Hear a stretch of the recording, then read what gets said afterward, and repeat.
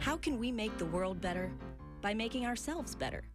The Dr. Joe Show explores how you can make positive personal change by using his groundbreaking and highly effective I Am approach to understand who we are and why we do what we do.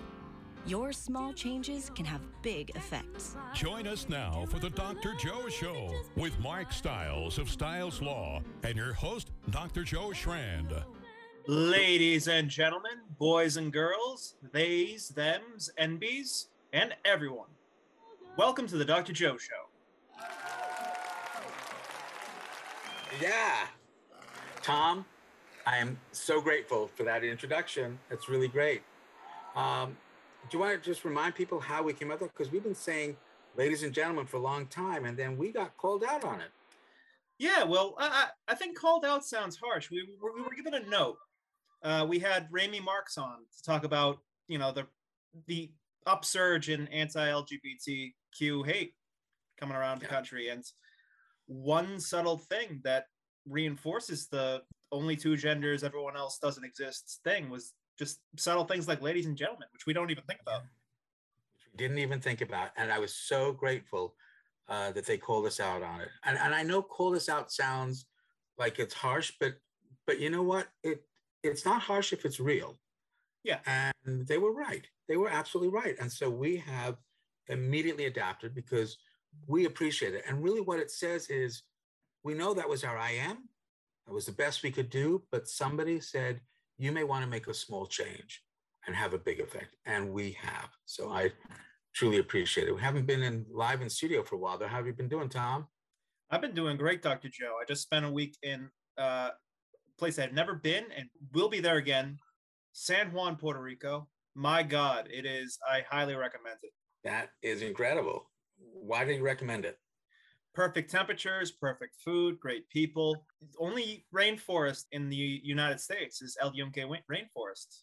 About a half-hour drive from San Juan. Great swimming, bio bay, these bioluminescent plankton you can see at night. And the only downside is for people watching live on Facebook, you'll see me playing and you'll see my webcam bobbing up and down. That is because I believe the humidity warped my laptop screen. So I'm applying pressure to the bottom corner to make sure that all of the pixels are lit at the same time because it is getting quite vexing. And there we go. Wow. Is it vexing or vectoring? I suppose either one. It's a pixel joke. Either one. It's whoop. Oh. I'll get it. Well, we'll get it. I know I shouldn't say this, but you know that it costs $2.30 for a piece of pie in San Juan and $3.30 for a piece of pie in the Dominican. Those are the pie rates of the Caribbean. I can't wait for the sequel, Dr. Joe. Thank you. Yeah, so true. But you were far away, and our guest from tonight is far away, and we are so grateful because he's in a totally different time zone. Tom, could you please introduce our guest for tonight? Well, absolutely, Dr. Joe. I believe you may have met him. He's a podcaster, campaigner, producer, and model, and host of the Mental Podcast to destigmatize mental health. Welcome to the Dr. Joe Show, Bobby Temps. Yeah, delighted to be here. Welcome, Bobby. And you're calling all the way in from Edinburgh, you told us. Yes, usually live in Dublin, currently in Edinburgh visiting family. But yeah, it's midnight in either place. So I said to you off air, I'm running on adrenaline, but delighted to be here. Well, we are so appreciative. And yeah, Tom had alluded that you and I knew each other before. Do you want to tell folks a little bit about how you and I connect? Sure. So I previously interviewed you on my podcast, the podcast to destigmatize mental health. And you were a wonderful guest on there where you shared a lot of your insights around the I Am approach. And we got into a really interesting discussion, which kind of links even to what you mentioned there in the intro around like the importance of language, because I think both of us are similar nerds on mental health and how language can be such a factor in stigma. And the only thing I would add to your intro there was when you talked about being called out. I've got a mate called Artie that does a lot of campaigning around LGBT and particularly trans matters. and they love to use the term calling in because it's a way to kind of shift the focus on that. So rather than be like, you're wrong, you're an outsider, it's, oh, come over here to where the more progressive language is. That is a terrific distinction. Thank you so much for that. That's wonderful. It's really I really appreciate it. Totally. And it's funny, you know, how these words that we use, they have such impact. We don't always realize it because we're so used to them. So I appreciate being called in. I really appreciate being included in the group. Thank you. It's wonderful. So Bobby, you have been doing a remarkable piece of work helping to destigmatize this thing we call mental illness, which now people at least are starting to call mental health a little bit more. How did you get into this? Sure. So a lot of it did draw on my personal experience, which I think can be said for a lot of people that work in the mental health space. And for me, I, from a young age, struggled with my mental health.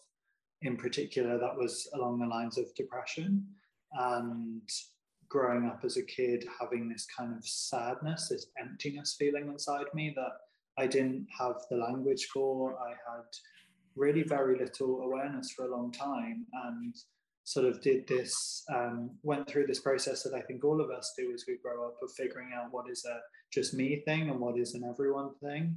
And for a long time, it did feel like a sort of intense loneliness was the sort of nearest emotion I knew how to articulate. And, you know, thinking I must be alone in this. And when I articulate sadness around adults without a explanation, then it wasn't always responded to that well. So, you know, in all these little ways, I learned, like so many people, and often particularly as men, we are encouraged to learn to push these things down. And so, like is often the case, it wasn't until much later on, and indeed when things got much worse, that then I got the help and the diagnosis that started to make a lot more sense of my past.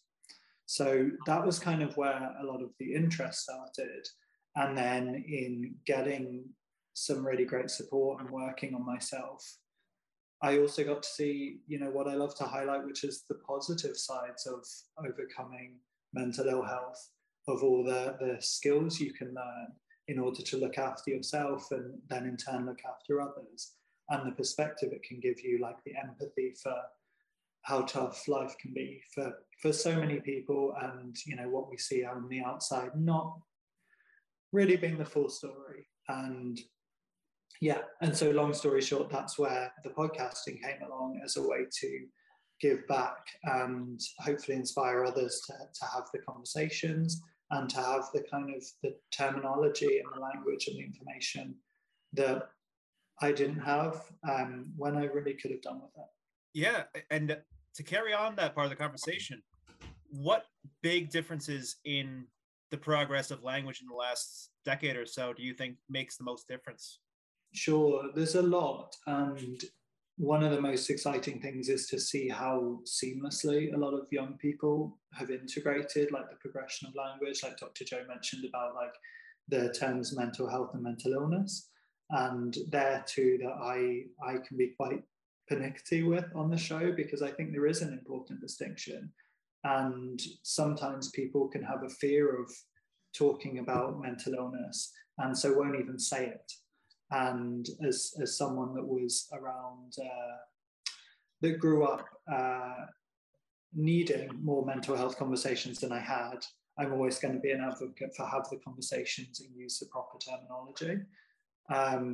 And so, you know, things are moving forward. One of the ones that's definitely moved forward a lot even in my lifetime is people talking about dying by suicide as opposed to committing suicide, which had connotations to do with when that was a crime, and hence the word committed.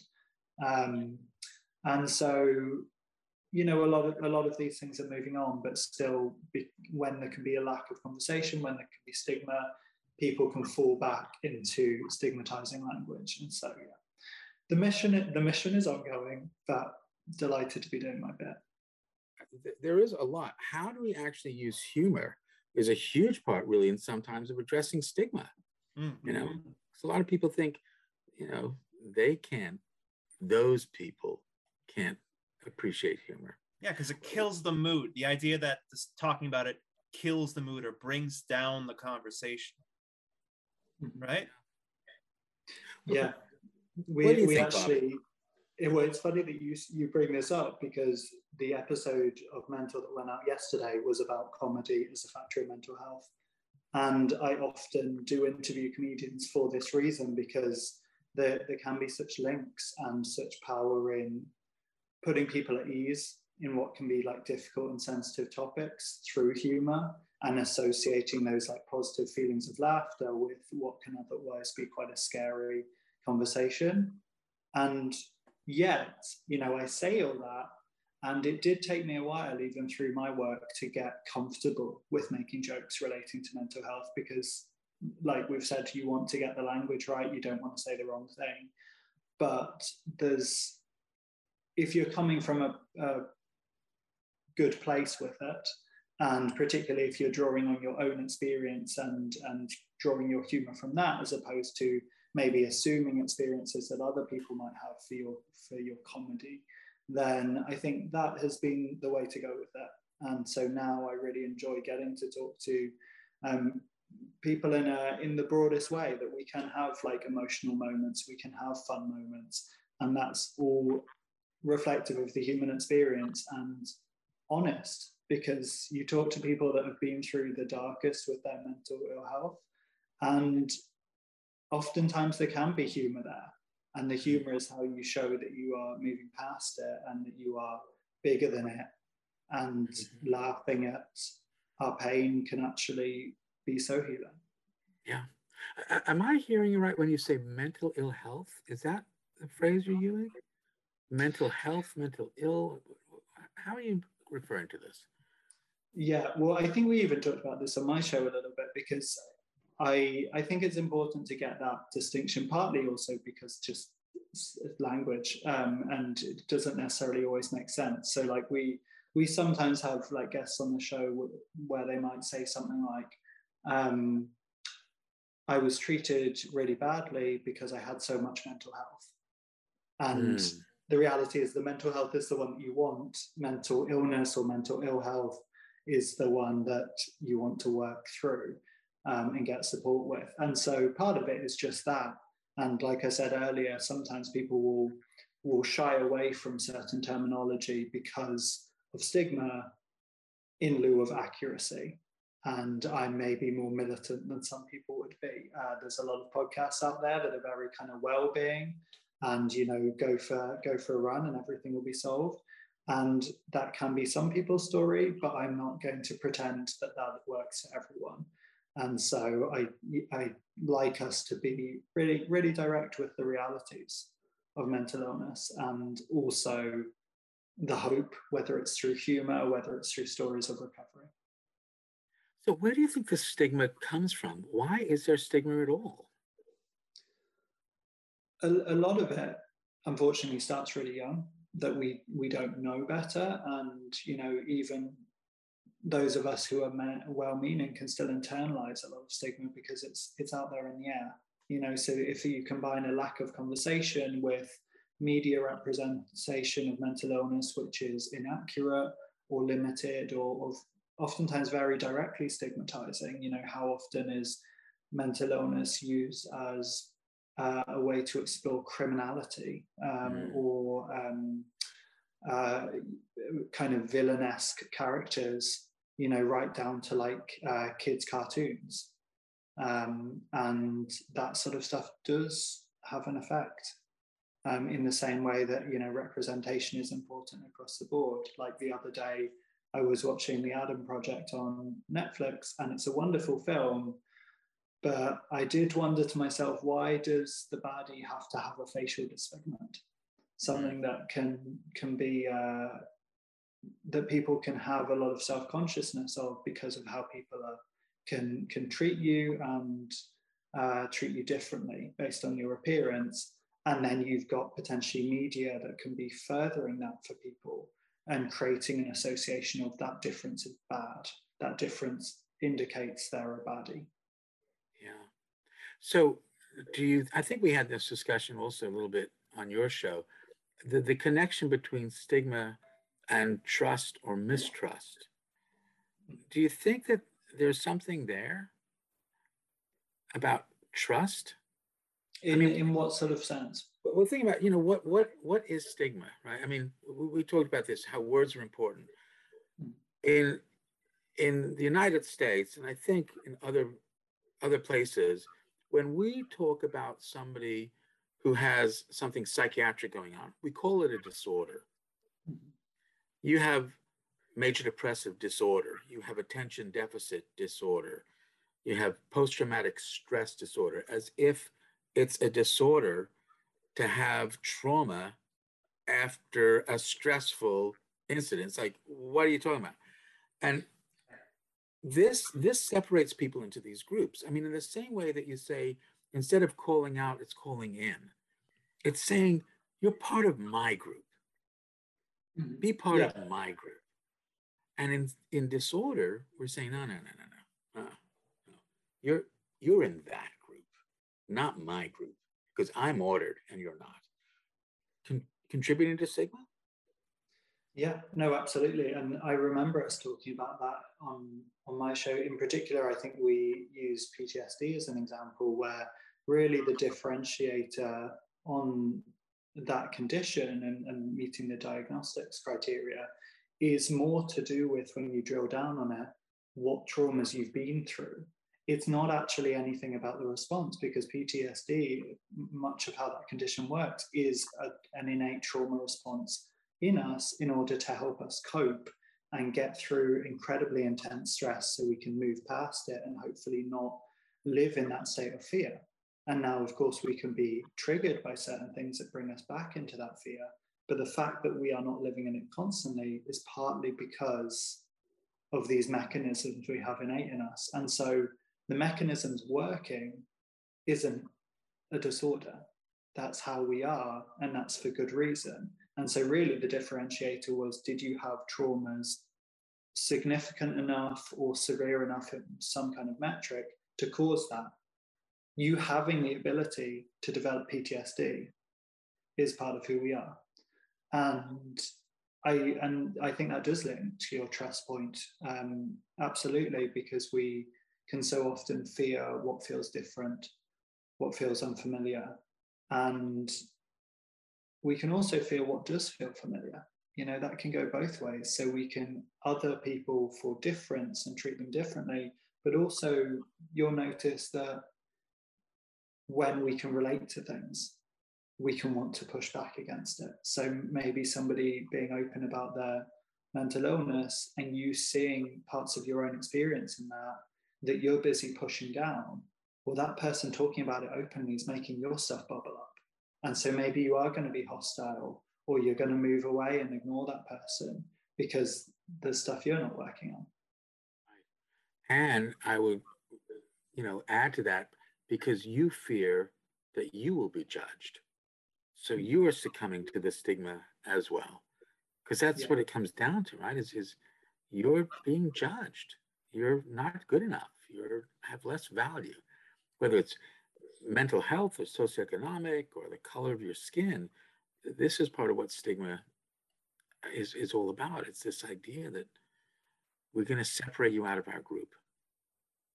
Terrifying. And for me, that's one of the scariest things about really any form of discrimination, when it can be so widespread and so possible to internalize, partly because of that. Then it's kind of delegated at a certain point, that even in situations where people could have talked about their mental health or should have felt accepted for whatever kind of ways they might have felt different, they may still hold back because this stuff is in us. We soak it up like a sponge, particularly at a young age. And then we're kind of, it's like it's delegated in the same way, it's scary to think that, people are still living in fear relating to like sexuality or relating to the color of their skin in many situations because of the societal context and the horrible discrimination that can still be widespread in a lot of contexts. And then it almost feels like the people that would seek to oppress have delegated the oppression to your own mind when we internalize that. And maybe you won't feel comfortable to go out and live a normal life in the same way. And yeah, that is the stuff that's scariest for me, and I guess relates the most to my work, to do with the mind and how we all get better at understanding ourselves and get nicer to ourselves and others. How do we do that? How do we begin to step back and understand ourselves a little bit better? Well, I think I'm forever saying that there's far more that unites us than divides us. And I'm in the privileged position as a podcaster where I get to live that. And, you know, I think that's one of the wonderful things about having, you know, broad conversations with brilliant guests like yourself, where absolutely we always talk about the core themes, but then through that comes all these other elements. And a lot of it is about understanding difference as something that is essential. That I hate the concept of being normal because it's oppressive, but also it's ridiculous, because the closest thing I can really think that means is average. You know, this crowdsourced fantasy that there is a way to be a standard human and then you will be accepted. And so much comes in our way with that. So many things happen in our life and we are all distinct, unique individuals. And that's what makes us wonderful. And that is also wonderful, but also unavoidable. So average is not something I want, and average is not something I am also capable of. And therefore, instead, what ways can we understand who we really are? What really makes us tick? Yeah. Find ways to empathize with the person that we are. And with some practice on that, it does get easier doing that with other people. And we're so appreciative that you're here, Bobby. One of the things that you are really spearheading is a campaign that's going to destigmatize mental health, but starting in our schools. Can you tell us about that? It's such a great idea. Sure. It's one of these things where it's really quite a straightforward aim. And we were saying, just to the outbreak there, how baffling it is that mental health education isn't already a core part of the curriculum for the vast majority of the world. And so now I'm based in Dublin, but I'm still continuing the campaign. I started it when I was living in the UK. And so the idea was to get mental health education on the compulsory curriculum for all schools. And that is not, as some people maybe assume, like adding it as a separate subject, where there be like tests and exams and the increased stress that can come from adding more of those. Instead, it would be incorporating it into what's often referred to as PSHE. So the kind of, or form time. So the time with a teacher that like does your register and checks everyone's in the morning. And then that's also where there's often time to talk about, particularly sex ed is the main thing associated with that period of the timetable in the UK. And so it seemed like there was such an opportunity there to include something that is so relevant to the lives of young people. And I can of course attest to that personally, as someone who went through my entire education without a single mention of mental health. And physical health was, of course, hugely covered with PE. And, you know, that was both in a practical sense and also talking about why we need to keep our bodies healthy. I did food tech and learned about healthy food and healthy eating, and nothing about our mental health. And, you know, I could have done with that. That was my biggest struggle through school. It wasn't trigonometry, which don't ask me what that is now because I've not been using it. I do not know. And so that's really where the idea came from. It was a very personal thing, and the more I worked on the podcast, the more I saw this trend backed up with so many of my guests. And so that's where the podcast was a way to push this campaign through our listenership. And we passed at this point over 200,000 signatures, got it to 10 Downing Street, where the Prime Minister is based, and mental health education is now on the curriculum for all schools in England and Wales. So it's still working on Scotland, still working on Northern Ireland. But yeah, even just saying out loud, it's so surreal. I know so many friends of mine that have kids and they're learning a curriculum that I was involved with making exist. That's incredible. I had no idea. I saw the picture of you in front of 10 Downing Street. It's very cool.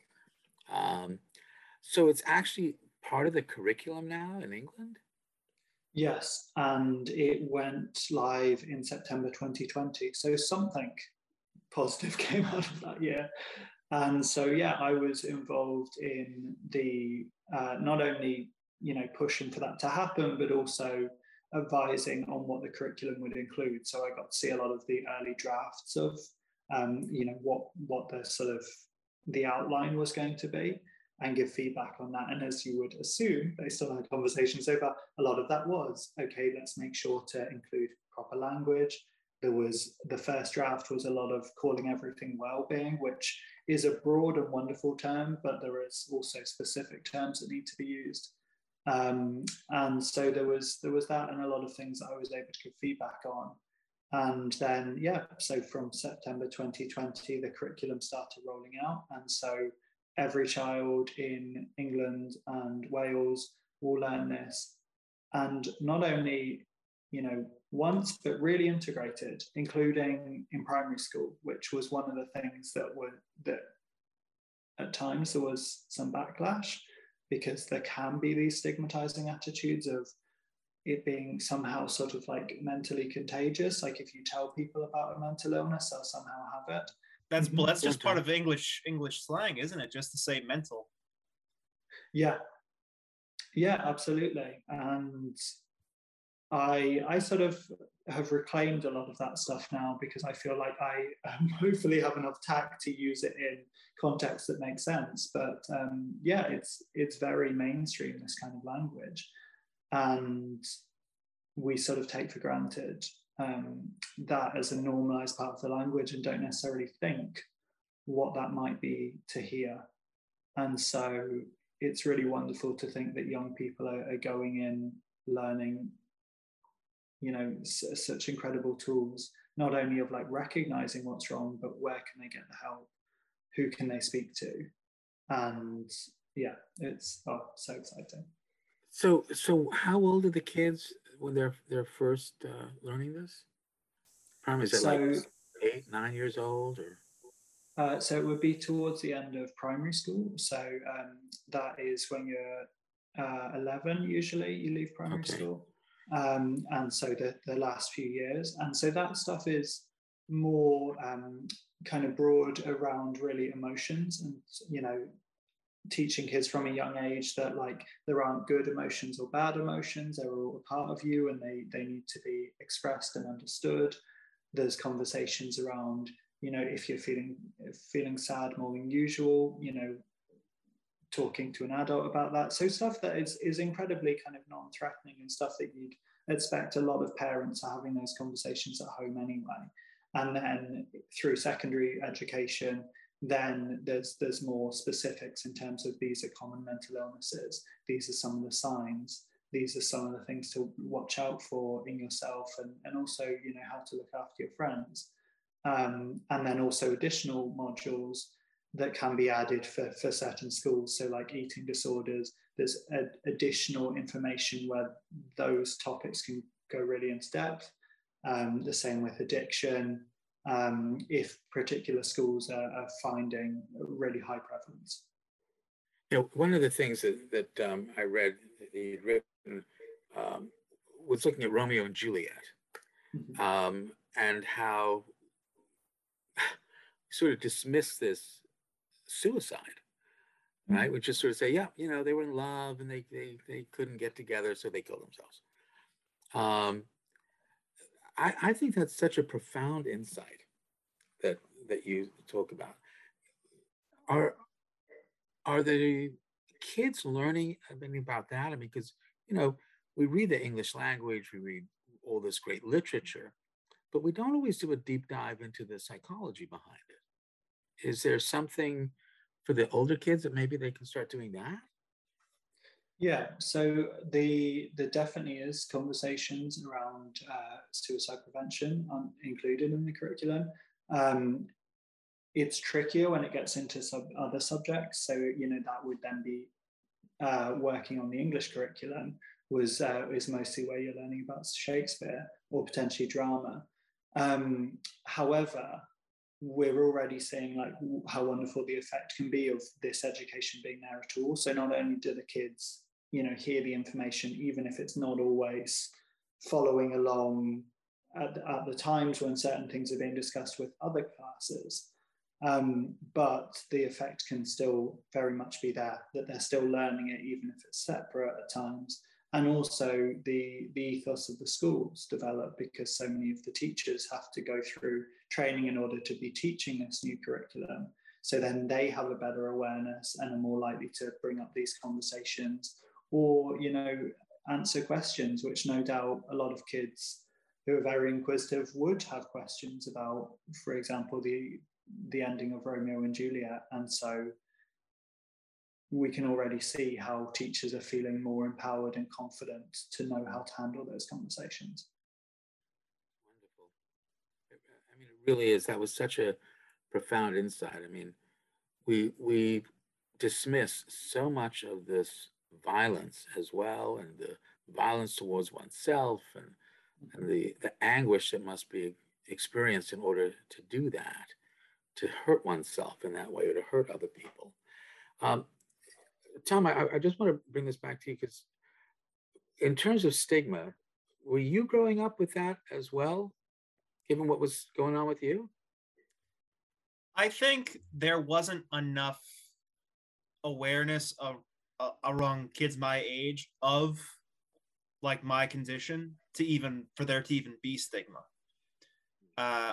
which had its own obstacles because without even that knowledge, it's just like, oh, there's just something wrong with you. It's all your choices, which is partly true. Like I mentioned it before. I was an annoying kid, but I think education at an earlier age goes a long way to just skip the stigma entirely. But do you think you were annoying knowing you were annoying, or annoying sort of oblivious to being annoying? I think it was 50-50, sort of a catch-22, where it's like I was so frustrated at how much I alienated people that it became my default state. Like I didn't know how else to behave. Yeah. So instead of having alienation happen to you, you took charge and just created it. I suppose Is that so. fair? Yeah. Is it fair? No, but you're right. Like I think it became sort of a vendetta against the world. Like, yeah, I was a pretty cliche angsty teen. I mean, we see this a lot, that some people will create a situation in which it will be abandoned because at least they're in control of that. You've had a lot of different guests on your show. You've had 200 plus podcasts now, or what? And this is going to be a difficult question, but what have you learned from these folks? Where are we headed with this? The brains that you have coming on to chat about it. What are you learning? Yeah, no, big question. There's a few ways I could answer that. I mean, for me, starting most personally, there was a lot I learned, particularly in the very early stages of the show, that relate to things like internalized stigma. There were certain things I didn't realize needed unpicking with me because I'd imagined myself as someone that was open talking about mental health and would be an appropriate listening ear in all contexts. And actually, starting the show, I had to realize there were certain things I was holding back talking about more than I realized. And even it was through the show actually that I realized I had an eating disorder. And, you know, part of that was getting to be the representation of like broader than the stereotypes representation of mental illness. And, you know, realizing how much that was lacking for me growing up, you know, not just like we've said about there not being the conversations at all, but then even when they are there, you know, there can still be stereotypes that sneak in. And so for me, I couldn't tell you a single male that I knew of that had an eating disorder, you know, in the media or personally growing up. And so that was a part of why I didn't see those traits in myself. So, you know, there's been a lot of personal learning alongside, you know, what I've been able to kind of platform with the guests. And, you know, I hope that is something that I know that's something that the listeners connect to, that we're honest on the show about the realizing, you know, all the time that there's always more that we can know. And I love being a part of that for the listeners, of sharing, you know, so many incredible guests. And you do see through lines, you do see hope, you do see how often there's parallels in different people's experiences, even if the context, you know, where they're from, what their family were like, certain things they went through. You know, we are there to constantly remind people that, you know, the stereotypes of all things, you know, the stereotypes of PTSD, like we talked about earlier, but there can be a million different ways, different traumas that contribute to that condition. So yeah, it's a very broad learning process, and therefore a broad answer to your question. And the beginning of your show, can you just tell our audience about how your shows begin? Sure. So every episode starts with me and usually my co-host, but we're going through some changes at the moment, introducing the guest and a theme. So every theme relates to mental health, and some of them are a particular condition, and a lot of them are different broader factors. So like I mentioned, comedy was this week's episode, and we've recently covered body image. We've recently talked about body dysmorphia. We talk about so many different topics, and you know, there are a lot of elements of the show that sort of the format kind of proves its own purpose in battling the stigma, that people will joke to me of like, you can really relate anything to mental health, can't you? And I'm like, that's the point you're getting. I'm not on the show saying it, we're showing it through just the breadth of the themes, and you know, just how much these conversations aren't being had. You know, we've done like episodes on sleep, and we know that there's the link between mental health and sleep, and yet, you know, for a lot of people this can be the first time they've ever heard it discussed in any depth. And so yeah, I love getting to do that. Also, another thing that's kind of, you know, subtle but powerful within the format is when we've introduced the guest, we get them to share an early experience related to mental health, which you're nodding, you remember.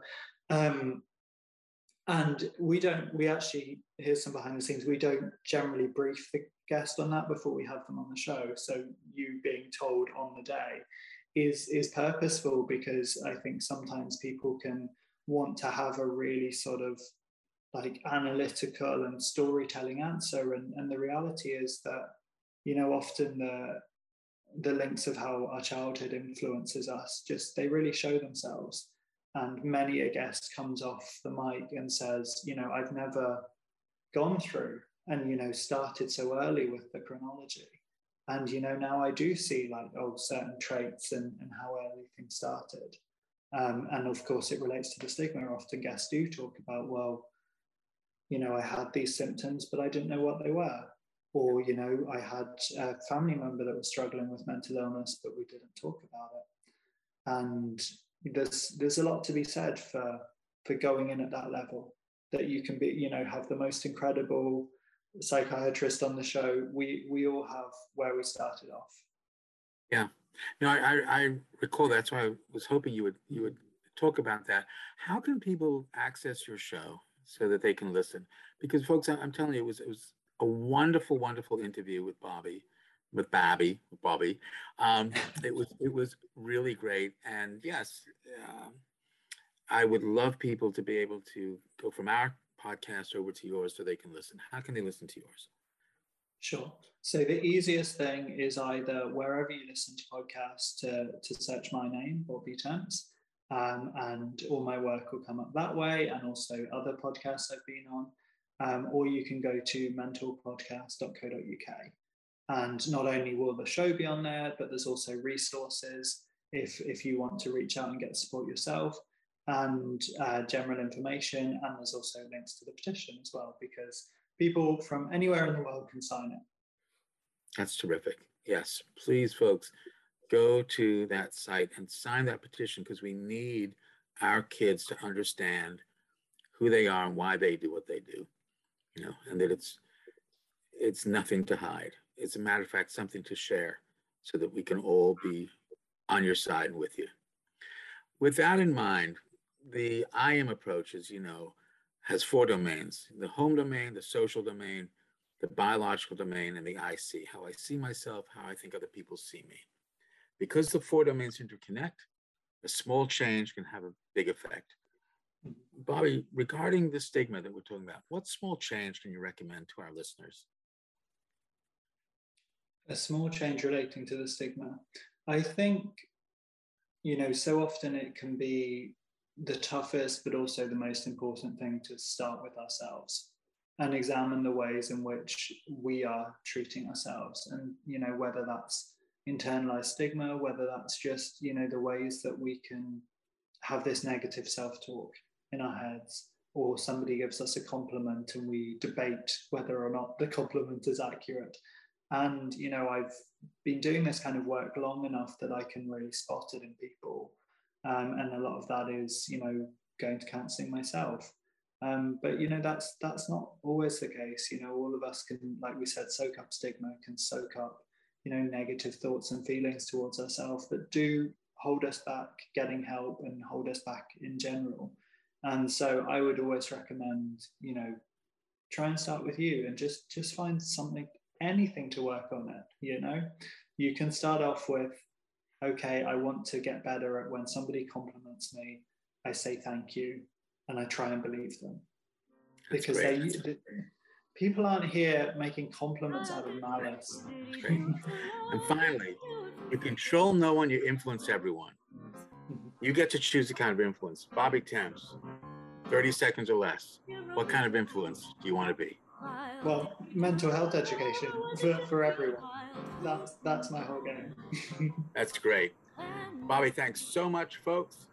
Appreciate you being with us tonight. We'll be back next week with the Dr. Joe Show. Tom, always a pleasure.